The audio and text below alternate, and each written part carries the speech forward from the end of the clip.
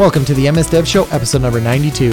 This week we talk with Matt Veloso about Curve.js, the Microsoft Graph API, and mustache detection.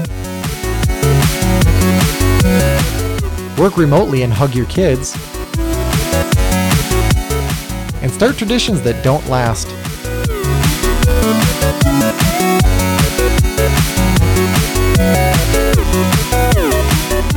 This episode of the MS Dev Show is brought to you by Infragistics. Their developer toolkits provide world-class controls targeting Windows, web, iOS, Android, Xamarin Forms, and more.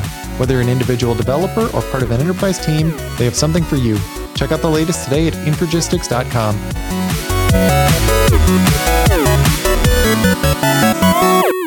This week we have Matt Veloso. He is a random awesome developer from Microsoft that built another cool website. Welcome back, Matt. Thanks, Guy. So, I had seen an internal Microsoft presentation that you gave, right, and you were showing off a cool project called Curve.js, and some parts of it just blew my mind. I'm like, okay, we got to get him back on. So we're really glad that you were able to join us again. Cool. So, Carl, what do we got going on? What do we got for the Infragistics Ultimate Winner of the Week? The winner this week is Matthias Carlson. Reached out to us on Twitter. He says, I don't have iTunes, so here's your 5-star Twitter review. Superb content, professional hosts, and stellar sound quality. Thumbs up. Carl, you forgot to read some of the emoji. Oh, yes. 5 stars it's for supposed the to be stars emoji. No. 5 of them. No. So here's your star. No, that was cool. That was really nice feedback. And I actually challenge you. I really don't use iTunes myself either, but I installed it just to leave a 5-star feedback for us. So even if that's all you use it for, I'm okay with that. I installed it so that I could see the feedback. Yes, that's the other part. Yeah. So if you would like to get mentioned on the show just like Matthias, send us an email to feedback@msdevshow.com. Comment on Facebook, iTunes, or Stitcher. We really like those 5-star iTunes reviews, but we like the Twitter ones as well. Yep. And this guy always has good feedback, so we love this guy. And is it Matthias or Matthias? Yes. I guess we'll find out. Yes. So Matthias, send us a message. Let's say whether or not Jason or Carl was correct. It's normally Carl. It is normally Carl, but in this case, Jason's probably correct. Okay, what do we got for news? Fledgling languages list. So when I first looked at this, Carl, I thought this was a joke, but it's actually serious, isn't it? Yeah. Okay, because the first one is 007, small experimental language with a license to macro. And I'm like, oh, these are going to be funny. And then I'm reading through every other language on the list is like completely serious. Yeah. So, a lot of us, we like learning languages or at least being aware of the new ones that are out. And somebody took the time to put together this list that they called the fledgling language list. And I thought some of them were pretty cool. I recognized only a very small handful. Yeah. I don't know if I like learning new languages. Every once in a while, I like learning a new language. This, though, I like being aware of them, if nothing else. Yeah. I mean, what would be kind of interesting is to dive into each of these. Well, not all of them, but into a few of these and just say like, okay, there was clearly like some reason why somebody wanted to create a new language. So like, what is the one thing this does way better than any other language? And this is a comprehensive list from what it looks like. This would make like an interesting talk to see somebody give, just to go through a handful of these, like that conference talk. Yeah. I just clicked on one hammer. On mouse up, download, it has a URL to card field homepage for each chunk so it's meant to use real life metaphors. So you have cards and chunks and interesting. Yeah. So check this out and look through some of the languages.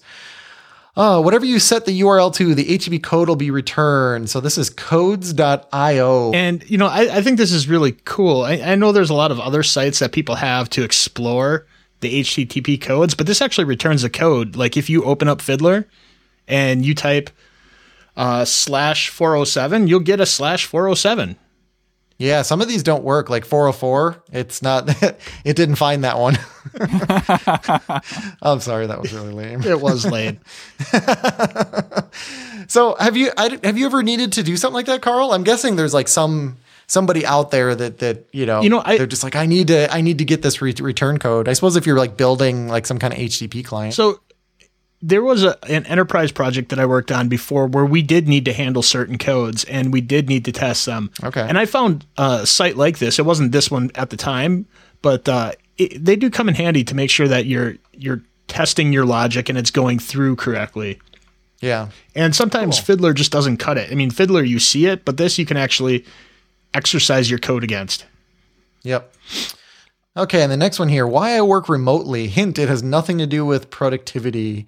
This was pretty cool because, I usually click on these things like, okay, yeah, sort of, because we both work from home. And, I like to think in many, many cases, I'm far, far more efficient than somebody who's going into the office every day, especially people who have a long commute. But this was a little bit different spin on it. And I'll let you tell me what you liked about this, but the part that I really liked was the, where was it? It was when his daughter comes home. My daughter comes home starving, taking 10 minutes to make her a snack, makes both of our days. She could totally do it herself, and I could totally keep working. But which 10 minutes am I going to remember? Which will she remember? And I thought that was super powerful because that is true. There's like these 10-minute periods every once in a while. My kids, when they come home or something, and sometimes I'll go out there and spend a few minutes with them, and they're probably going to remember that. And that is a pretty cool advantage. Yeah, and a lot of times when you see these lists, they take the point of view of like why a supervisor would want to hire somebody who's remote, and like here's the benefits of those kind of remote workers. Where this is more like a personal, why do I want to be a remote worker? How important are these things to me? They mentioned the family stuff, which is really important, I think, for a lot of people who choose to do it. But then there's the other things like, hey, I just want to go to a coffee shop. A lot of times you're not going to leave your office in the middle of the day to get coffee, depending upon where you are. Yeah. But, you could do that. You could run an errand. A lot of times as you work more and more remotely, the amount of hours, you still work the same amount, but the times that you do those kind of flex a lot more. And it just gives you time to do that. Yeah. Yeah, I think, I'd be really curious, like sort of an analysis of whether or not I end up working more or less. Cause I think what ends up happening, like this morning I got up at 6, I think I started work at like 6:45. And, on a typical day, I'll go till 5 or sometimes even later.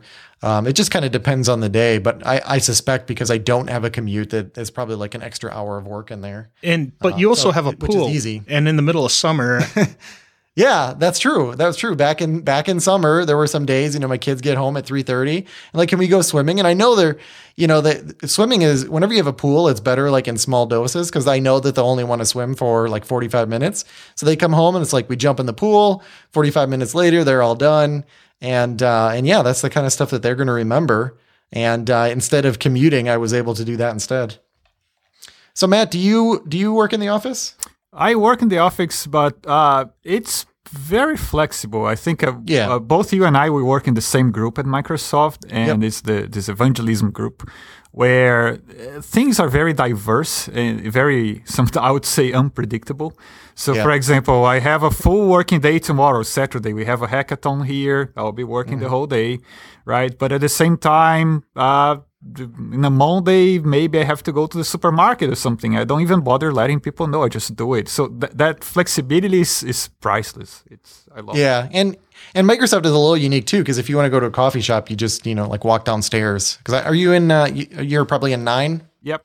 Yeah, so you just walk downstairs and there's a coffee shop, which is pretty cool. Right. There's a lot of different scenery and different places to work at the Microsoft campus, which is pretty cool.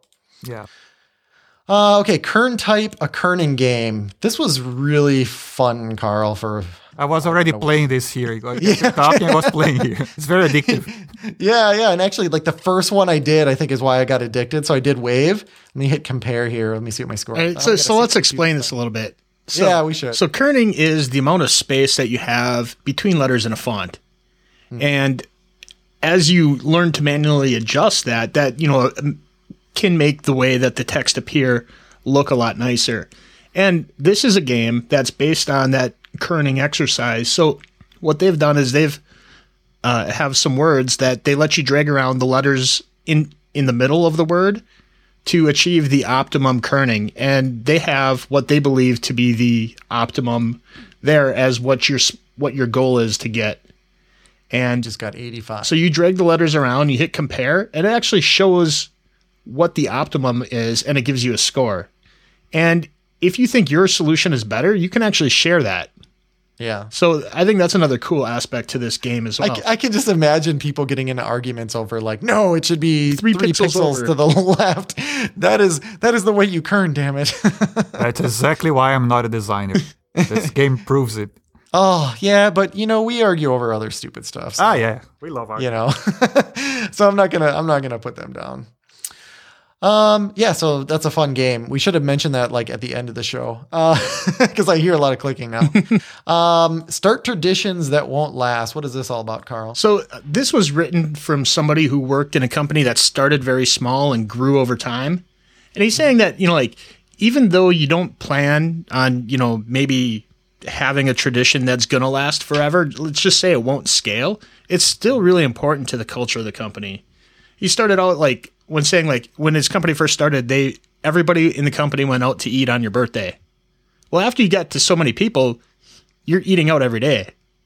Yeah, most people have a birthday every year. Yeah, that's crazy. Yeah, fun fact for you. And he says, they tried to scale that, like, okay, maybe once a week we'll have everybody who had a birthday that we kind of pick a food item. Yeah. And it'll be like a crazy meal. But it's important for the culture of the company to kind of pick up and do these things, even if you kind of see ahead of time that it's not going to last. It's going to be important. It's going to help build your team, and it might lead to the next tradition as well. Yeah, and I think it's okay for one tradition to replace another. As they grew, they kept doing that. So I think that at no point did people feel like left out or sad that they had to finish a different tradition. Because they basically replaced it instead of just losing some things at work. Cool. So we'll have all of those in the show notes. And then Carl has a comment in here. He worded this in an interesting way. He says, open source project maintainers, when do you get so desperate that you drop your morals? So let me give some backstory here. So here's what happened. We were having a bit of a hack fest on my ArmViz tool. And I had a couple people contribute code to me, and it was good stuff. Like there were a whole bunch of really good features that got added. I was very happy with the outcome, even though it was only like a 10-hour hack fest, which is pretty short. Maybe it was even less than that. It might have been like 8 hours. So I was actually impressed with what I got. But I did have someone from Azure Engineering, contribute some code back, and what he ended up doing, for whatever reason, I don't know if it was Visual Studio or what, it ended up like reformatting all of those. And he basically said, hey, sorry, man, here's the pull request. All your code's been reformatted. And from my perspective, I was desperate to just get those features into there. So I accepted it, but then I talked to some other developers and they're like, oh no, you totally should have pushed back on that. So I thought I'd bring that up in the show. So Carl, are you coming from the perspective that like to the death, I should have, said, no, I won't take this unless you reformat it? Well, I think it comes down to, what your project is and the styles and the rules that you put out. I know that there are certain projects out there. If you fail their code style on any level, it just gets rejected. Oh, absolutely. Yeah. And there's others that really don't have that. Yeah. Some people see that when you do like a code formatting, even if it is, within the code style, but they appear it as like, hey, I'm just doing all this stuff to get credit for all these changes, lines of code changes. And that's frowned upon generally, even when it is a positive thing. But I know as a whole, when there are style issues, many open source maintainers tend to reject those. So I guess we kind of just had this open question, where do you draw that line? And of course, because it was an example that was based on you, Jason, I had to word it in the most, negative way. That's fine. I make fun of you all the time on the show, Carl. Yeah, so I got to get back. I deserve it every once in a while. So after I talked to you guys, then I felt really bad about accepting the pull request, and I was like, man, like I have totally dropped my morals. I don't deserve to live. And then after thinking about it a little more, I actually kind of switched back because I know you guys were talking about like, oh, if you do a blame on the code, like you can't see, it'll just show like his name on every line of code and blah, blah, blah. And it was, just to be clear too, it was only the files that he touched. So let's say 5 different files in there. But then I started thinking about it and like, this is an open source project. It's not necessarily like a at least not yet. It's not like a production shipping product from Microsoft where, we have a team and we have those high standards where, we need like a high level of traceability and those types of things. So the more I thought about it, I'm like, you know what, this is just something that I'd rather just have it on GitHub than not have it on there. I'd rather have the features than not having them on there. So, like I feel a little bit better about accepting it now. Talk myself down a little bit. So what do you think, Matt? Should I have taken the pull request or push back? Yeah, I think my standards are pretty low when it comes to open source and accepting help. Like everybody who volunteers to help, I'm already hugging the guy saying thank you. So, oh yeah, totally. So I'm not so picky, but you're right. Like it depends on where you're using that. Yeah, absolutely. Okay, well, let's start talking to Matt because I'm sure he's got a lot of new insight since the last time we talked to him. So we're really excited to talk to you, Matt. So I guess let's start with like, what have you been up to? I think we had you on at episode 61. So I don't know, a little over half a year ago. Right, a few months. So what's been going on? Well, so last time we talked, we were discussing about this viral site, the Twins or Not, that we play with the Project Oxford. And since then, I became very good friends with those guys. We're always in touch, and they're always building new cool APIs. Now they have the emotion detection. You can upload the photo, and I can tell the emotion from your face, so how happy you are, how scared you are, and so on. So there's a lot of cool stuff you can do with these things. Mm-hmm. And then close to November, they came up with this idea, the Movember organization, where people we grow mustaches and promote the fight for testicular cancer. So we had this idea of what if we could upload photos and use machine learning to assess the amount of facial hair you have, like how large is your mustache or your beard and so on. And it started as a joke, right? We like, oh yeah, that's gonna be funny. And then we started building it. And it was a few guys here in my team, John Galloway, Elliot, myself. And it's an ASP.NET application. And we did it in partnership with the Movember guys. It's as simple as it sounds. Like you upload your photo. It's called mymustache.net. Mm-hmm. And basically it will tell you how large is your mustache or beard and blah, blah, blah. And then we did some funny things because women started playing with the app as well. Mm-hmm. So because it's not as fun for them, so we have this auto stash feature. So we place some stash in your face automatically. Oh, I haven't tried that. Yeah. So it's a way of if you don't have any, we can help you. And it's all using the Project Oxford. And eventually even now, the Project Oxford has this feature as part of their API. So when I do the face analysis, it can tell me if that face has mustache, how large is the mustache, and so on. But it can't auto mustache you, right? Well, no. So that for that, we still use the face API because it tells me where your mouth is, where your nose is. It tells me very little details about each point in your face where it is. So use those points to calculate where because every face can be in a different position, different angle, right? And so what we do is using that to figure out where to put the mustache. Yeah, so whenever I hit the auto stash me, that is really cool because you actually, I didn't realize this, but you actually draw an outline around the mouth, around the nose, around the eyes. Like you animate it so you can see what it sees, and then that's how you're placing the mustache. That is really cool. Yeah, that was an idea we had in the last minute because it wasn't so obvious for people that, wow, there's some smartness here about we can tell where these things are. So we thought we good to do a little animation to show we can see where your eyes are, your nose, we can tell. Oh, Carl just sent us a picture of his. What is it saying about you, Carl? It says I'm a handlebar hero. Oh, nice. Epic stash. Epic stash, yeah. Yeah, but it can't remove his mustache, right? No, not yet. Well, potentially we could probably try something around this line. Yeah, we're exploring some ideas. Okay. This is interesting too. So there's some pictures of women on here, and yeah, it says no mustache. Do you actually do anything with that data? Do you check to see if it's female, or do you still just run the standard mustache algorithm? Well, Initially, so now this is a production API and it's part of Project Oxford. So they're just handling it for you. Yeah, but when the site was released, there was nothing in the Project Oxford for that. So we had some early release machine learning binaries from the Project Oxford guys. Yeah. And because I didn't want to run the risk of by accident, let's say our model is not well trained, and by accident we're now saying some woman has mustache, right? Yeah, that's kind of what I was thinking. Yeah, so I wanted to be 100% like, I don't want to offend anybody with this. So I put an if then, like if it's female, just rate 0. Like no matter what, it's just 0. Yeah. Nice. So getting back to the topic of the day, Jason is pretty excited about Curve.js. So can you tell us what it is? All right, so Curve.js, and first thing, it's a library, it's an open source library, but first thing I want to say, this is not a official library from Microsoft. This is an open source thing that a bunch of guys here are creating together.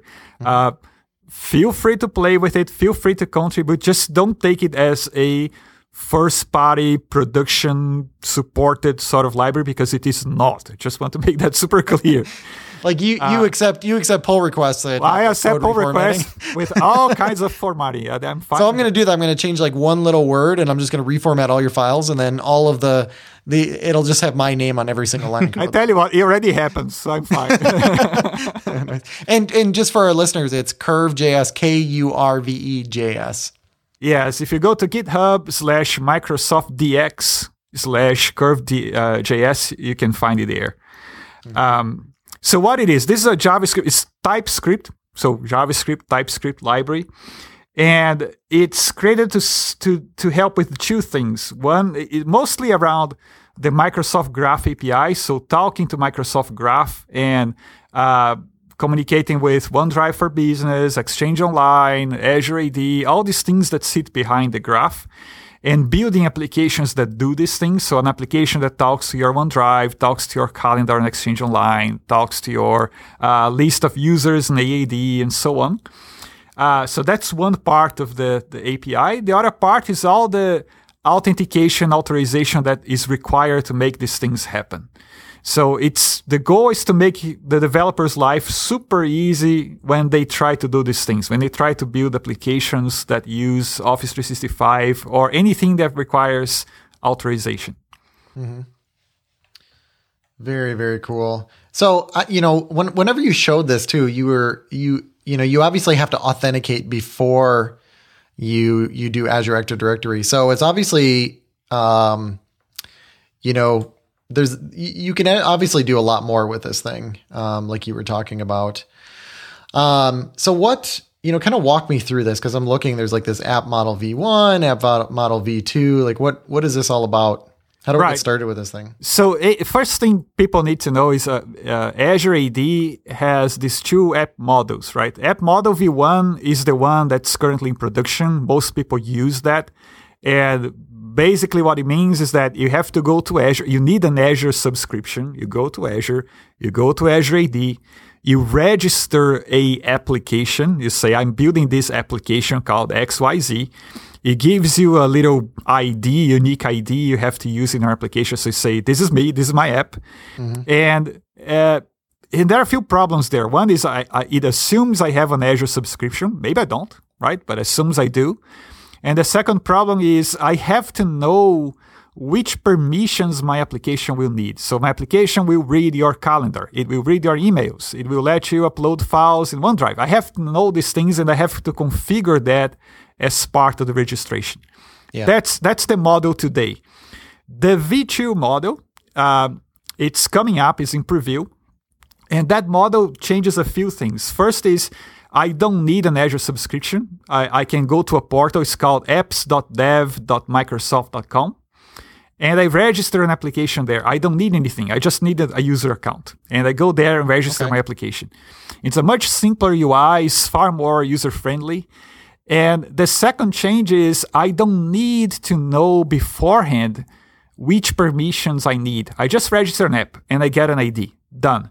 Then my app will ask for permissions on the fly. Me, developer, I can decide when I need which permission and just ask for it. Right? And so you're the user using my app, you authenticated, you're using my app. Now I need to read your calendar. I don't have that permission yet. So I can just prompt a little, we call a consent screen saying, hey, user, we need to read your calendar. Are you okay with it? And you say, yes. Okay. And then sounds way better, yeah. Right.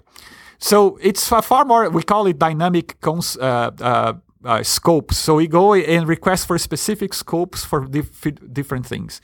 So what Curve.js does, it does all of that automatically. So let's say you log on. So you do a logon and then you say, I want to find out who is the user, information about the user who just did the logon. I want to find out their name, their title. I want to find out which group they belong to, who is their manager, who are the people who report to this user.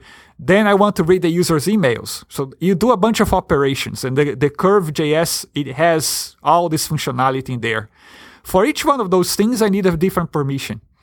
And if you don't tell me anything, let's say you're a developer who never done this before, you have no idea how this works, and you didn't tell me which permissions you needed beforehand. What the library will do is say, oh, hang on, you're asking me to do something here, I don't have this permission. Let me go and ask for the user and say, hey, user, are you okay? Let me do this. So it kind of hides all that complexity and let you just navigate through the code and make it work. Very cool.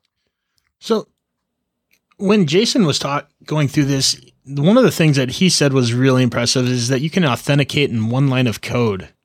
So yeah, how did you get away with that? Because I know a lot of times to set up authentication. How did you get away with that? Like, did you just not tell anybody? that was part of it. To keep it secret. No, honestly, that's what really caught my attention, because it's like normally authentication is just like the bane of my existence. And I know like people like you just love it and you know all the details. I'm not very good at it. So when I saw that, my mind was just blown away. Yeah, usually all these modern cloud-based authentication things, if you look at Facebook, Google, Microsoft, Dropbox, they all use more or less the same protocol, which we call OAuth, O-A-U-T-H, right? So OAuth is a ridiculously simple protocol. When you read about it, it scares people away, but when you read about it, it's just about sending a bunch of HTTP requests, being redirected to a bunch of places, and you're done, right? That's it. That's OAuth. You open a little browser window and everything works. What we did with Curve.js is kind of simplifying exactly that. So I should clarify, the Curve.js is built for single-page applications where everything happens on the client. So you have one page, right? You do the logon and you stay on that page and do everything there.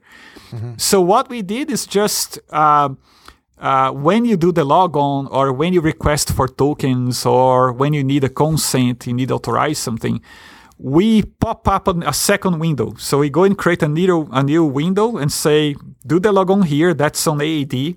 And then we do what's called a post message flow. So that pop-up window talks to the caller window where your application is.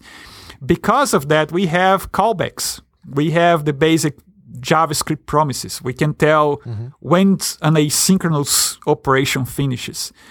So then it became very simple. The only thing the library really needs to know is what's your application ID, right? It's what you register on AAD, it's your identifier for your application.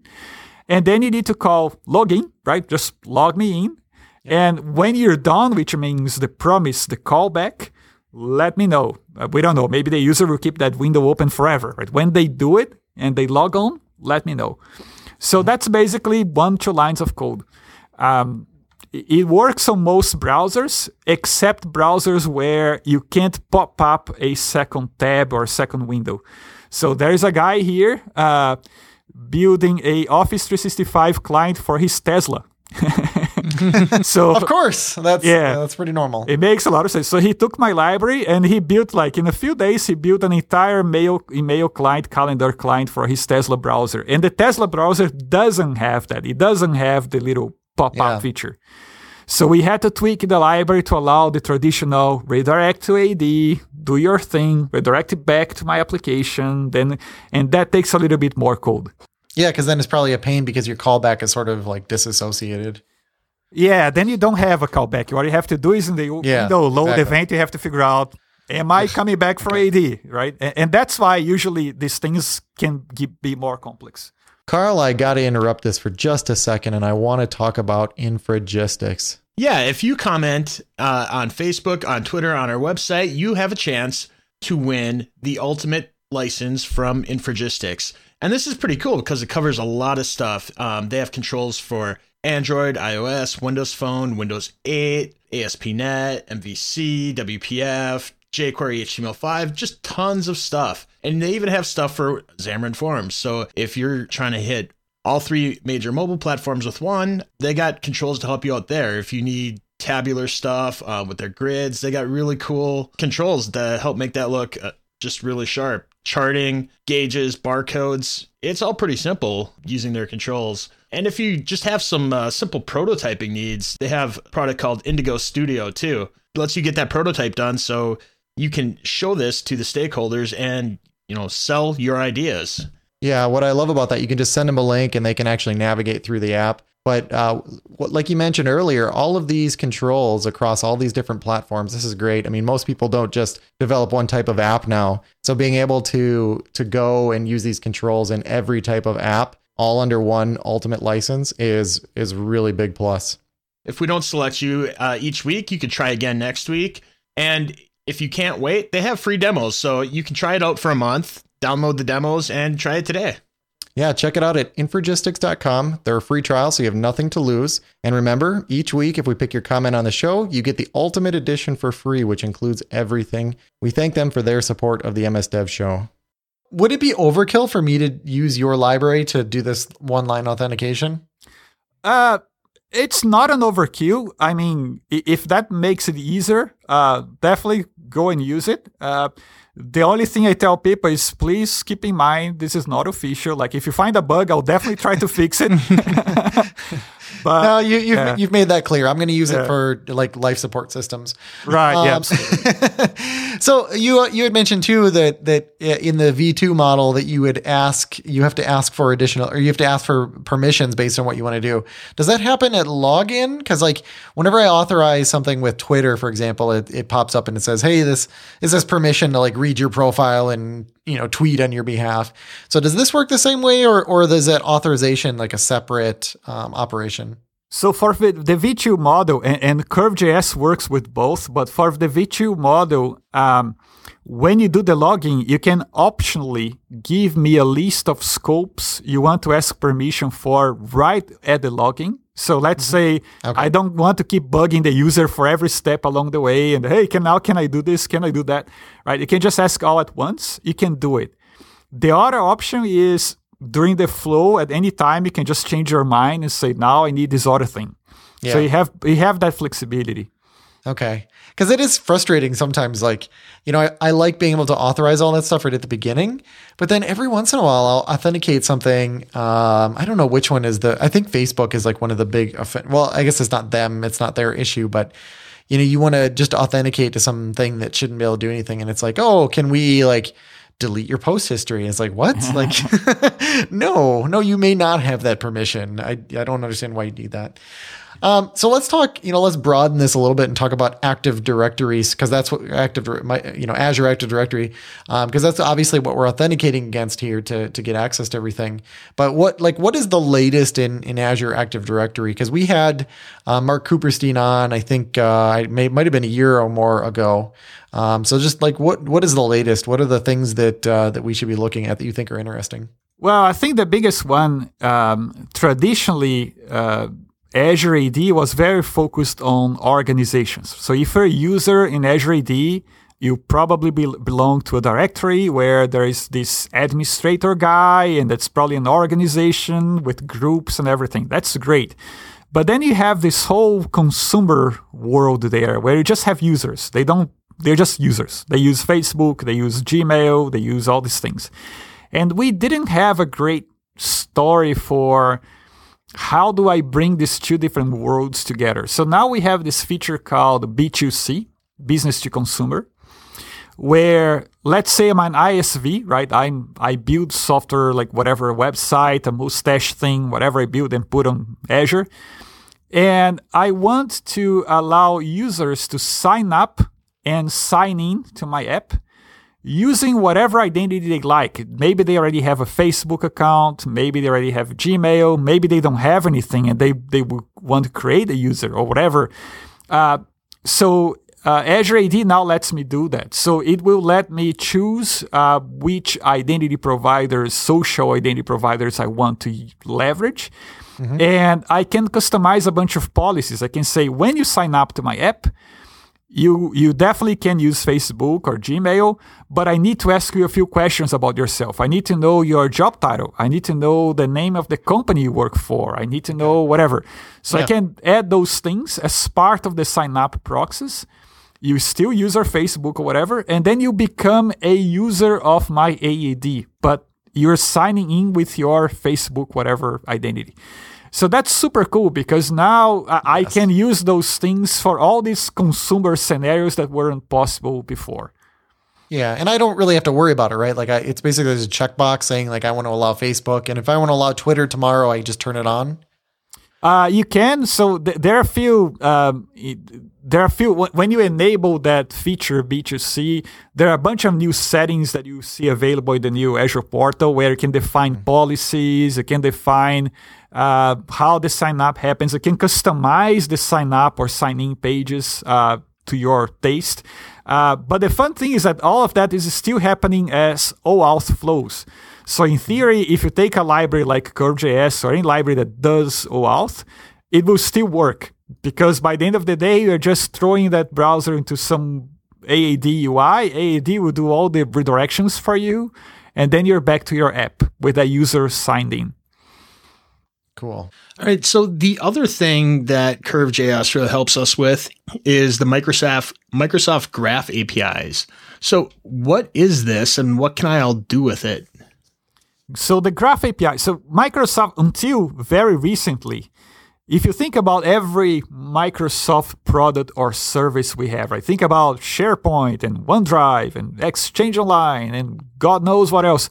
Each one of those things, they have a bunch of REST APIs behind of them. Mm-hmm. And the problem was, until very recently, if I wanted to use a combination of those things, each one of them is in a different URL, different endpoint. I have to authenticate and get a different token for each one of them. They use different syntaxes. They use different formats. It almost doesn't feel like it's the same company here. Like it's each one of these groups is building a different thing. Yep. So it's really, really hard for developers to assimilate all of that. And what the Microsoft Graph is doing is unifying everything under one single endpoint. So you have graph.microsoft.com, and then I can do things like /me, and then I'll get information about the user, which is me, like in a JSON payload telling everything about myself. And from that user me, I can go and find my manager, /manager, or I can go me/messages and go find my emails on Exchange Online. Now I'm completely outside AAD and talking to Exchange Online, but it doesn't feel like it's the same API, and then I can go to me/files so more and more what people will see is that additional Microsoft products and services and features will be placed under this same endpoint that makes things ridiculously easy and standardized. It's the same familiar way of asking for entities and updating, deleting, doing all these things.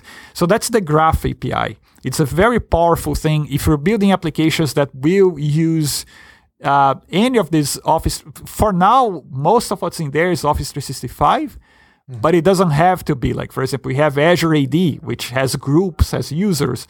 That's not necessarily Office 365, right? So additionally, over time, you see additional features under this API as well. Very cool. So, like, what types of things would you envision building with this? Like, I have one idea I want to run past you, but I want to hear what your ideas are first. Well, the first cool idea that I really loved was this Tesla Office 365 client that was really cool. And honestly, it was built in a matter of just a few days. And it's a super fast, like you can navigate emails, like it's a super cool idea. But imagine any website where you would like people to be able to upload files to their OneDrive for Business, or open a file from OneDrive for Business, or read a user's calendar. I saw an application these days that connects to your Exchange Online and reads the emails from your organization, and then runs machine learning to understand how the relationship happens, like who talks to who, when, about what, and then relates that to opportunities on CRM. And then with machine learning, it can tell me who are the key people involved in a sales process where the sale actually happens. So, for example, you're trying to sell product X. Well, turns out when John gets involved in that sale process for product X, usually the sale happens and you get a happy customer and everything. So trying to understand that communication and creating some intelligence on top of that. That's a kind of cool thing you can build. Yeah, so like Carl and I could build a scheduling program for the podcast. That's a great one. Which is where like 90% of our time goes, like trying to find a slot between, 3 different calendars. It's just a nightmare. We have an upcoming guest, and I won't name him, but he has to keep moving it because he's really important. And he's like, oh, well, Scott Goo, he scheduled a meeting at this time. So, we got to move this. Yeah, it'd be awesome to have some automation there. So that actually wasn't my, my first idea though. My first idea, and you got to let me know if this is possible. This is just self-serving now. What I was thinking was I saw that there's tasks in there. So would I be able to create, and I know Trello has an API as well. And I always have like a list that I call today. And I drag cards onto there, and that's the stuff that I'm going to work on today. I could theoretically call the Trello API, pull down that list, and I could synchronize that into Outlook, right? So that task list shows up while I'm sitting in Outlook. Absolutely, yes. There awesome. are, if you search for apps in all platforms, iOS, Android, Windows, there are already apps doing some sort of that kind of thing, like reading your tasks, managing your tasks for you. So where do I find those? Even our own Outlook on iOS, for example, does it. Yeah. So that's one clear. What Outlook does there is using the same APIs we're talking about here. Oh, okay, that's cool. Right. So those things are definitely possible. I think that's the beauty of it is seeing Office 365 becoming this huge collection of application blocks you can just go and plug and use it.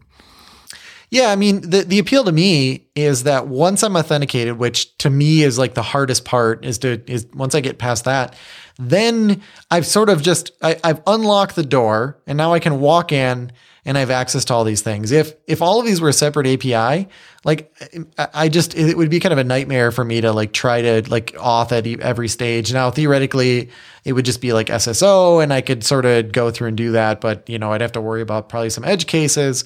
And then, like you said, every single one would have a different API. So, I'm starting to do something with the tasks, but now I want to integrate in the calendar to do the podcast scheduling. And now all of a sudden I got to talk to a different team, and they return, XML instead of JSON or something. And my life is terrible.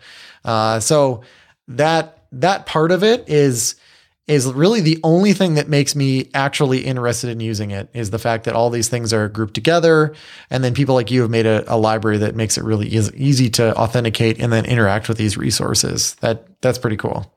Hopefully, yeah, should be easier. I think there is a huge value in when you look at I often see all these researches and insights on app development and what kind of apps are being built. And there was one about apps that use Google APIs.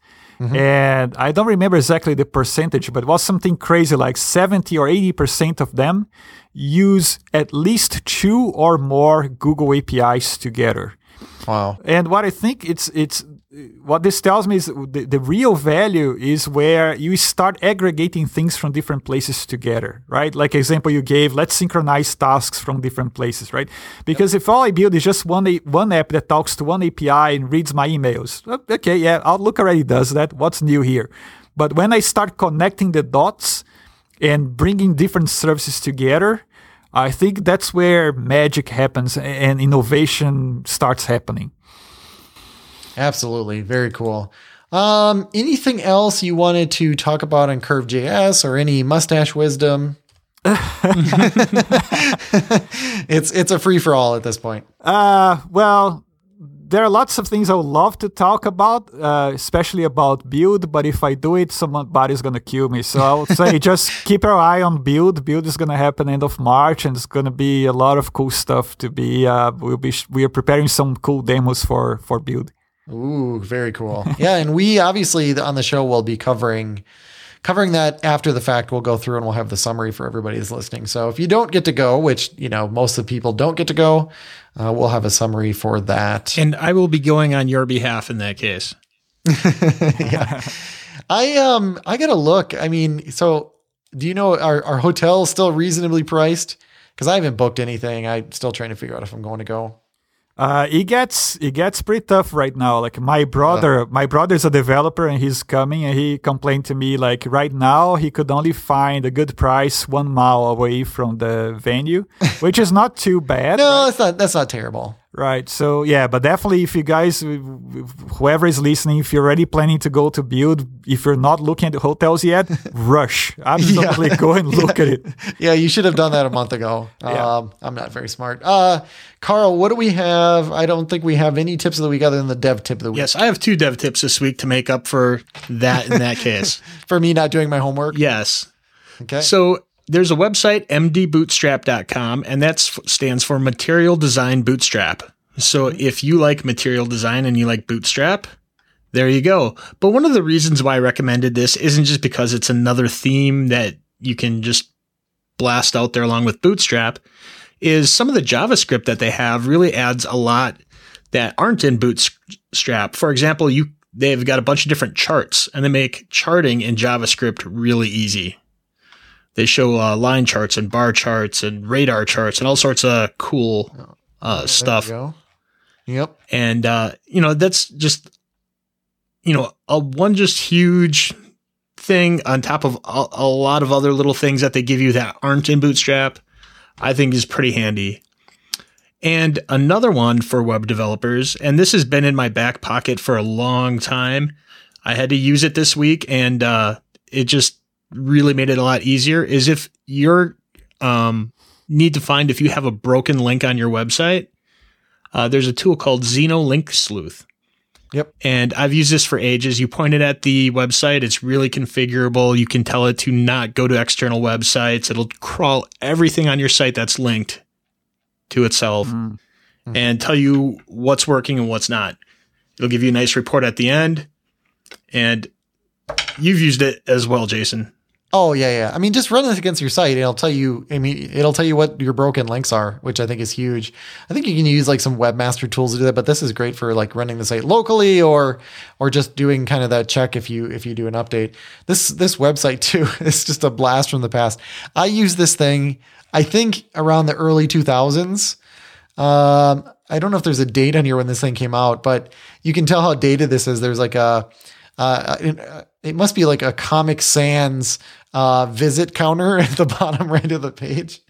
So there's been 3.9 million visitors to this site. And this thing even has some animation like from the 90s and things like that. But this is an awesome tool. And I don't think it has changed for 15, 20 years. The last update was in 2010, but it's still, I mean, don't let that get you. I mean, it's a tool that works great.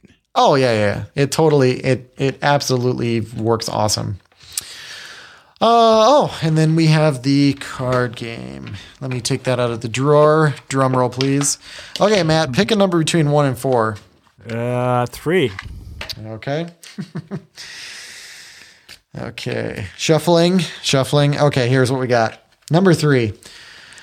Would you... Do you have a little brother, Matt? I have, yes. Okay. Would you rather have to change your little brother's diapers or clean your grandmother's false teeth? Oh, Jesus Christ. He's totally regretting coming on the show now. Yeah, I think I'll go with the grandmother option. Yeah. Yeah, because I guess I don't know anything about cleaning false teeth, but don't you like put them in...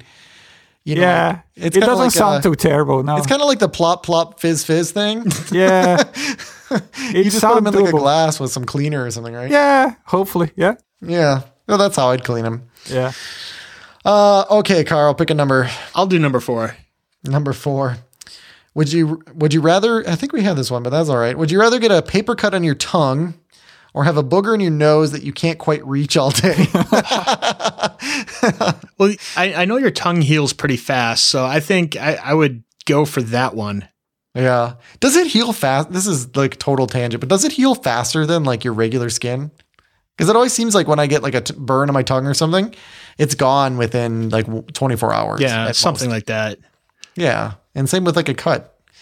There's some interesting phenomenon there. Maybe somebody can send us some feedback on that who's like a, geneticist or something, or, whatever field of science covers that, tongue science. Tongue healing specialist. tongue healing specialist. So Matt, where can people find you? My Twitter is Matt Veloso, so MATVELLOSO. That's probably the easiest way to find me. So you have I was just looking at like the latest picture you posted, and it's what appears to be a bomb.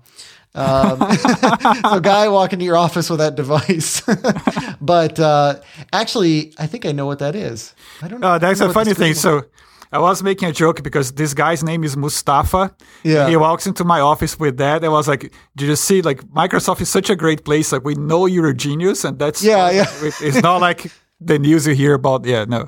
Yeah, that's like a PLC or something, isn't it? The little box on the bottom. Well, this guy is a brilliant machine learning specialist in our group. He knows a lot about it, so I learned a lot with him. And he was showing me this device that it's basically, it reads the electrical current that's feeding to whatever electronics you plug in there, and then collects like 100 different variables that goes all the way from power consumption to kind of noise in the line and the budget. Yep. So using machine learning, you can tell, for example, in your house, if someone just turned on a computer or some crazy things like that.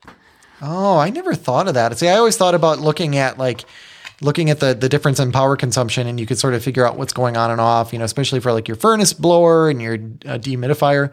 But I never thought of looking at those other things. And whenever you get into electricity like that, people don't realize that there are, other things. There's not just voltage and wattage and noise. I mean, there's like power factor correction and like, how out of phase like different things are if you have multiple phases and things like that. It's pretty crazy. So that's take for example Ethernet over power, where it depends a lot on your wiring. Like you may get a good speed, you may not. So this kind of device could predict and say like, it's not going to be so good here or so. So it's pretty interesting. Yeah. Or learn how to sort of adapt to those conditions. Yep. That's cool. Yeah. So that was one idea. And I had the idea too of using machine learning against it, but I'm not enough of a machine learning expert. So I'm glad to see that somebody's implementing my idea. Yeah. And then we'll have links in the show notes to Curve.js. Otherwise, if you just search for Curve.js with a K, that will come up. And then like you mentioned before, if you go to graph.microsoft.com, that's a nice, easy address to remember to access that Graph API. And Carl, where can people find you? You can find me on Twitter at Carl Schweitzer. And I would also like to remind people of the big swag bag contest that we have going on, and that you have a few more episodes to get your audio or video into us. And let me tell you, we have right now received 0 entries. Yeah. So if you submit one, and you like at this point, you would be the winner. Yeah, we would have no choice but to give you. And we haven't done the final calculations, but this is in the middle to upper hundreds of dollars worth of swag that we're giving away. Absolutely, signing up right now. Yeah, yeah. Well, what you have to do if you record, you got to record like an audio or video. I guess we can't play the video, so it pretty much just has to be an audio message. With your feedback, or I don't know, sing a song, sing the MS Show song or something. Definitely sing a song, yeah. Yeah, anything like that. Then you can find me at ytechie.com or on Twitter at twitter.com/ytechie. So Matt, thank you so much for coming on the show and talking about all this cool stuff. And I'm super excited to see what the heck you come up with in the next 6 months. You always have something cool going on. Absolutely.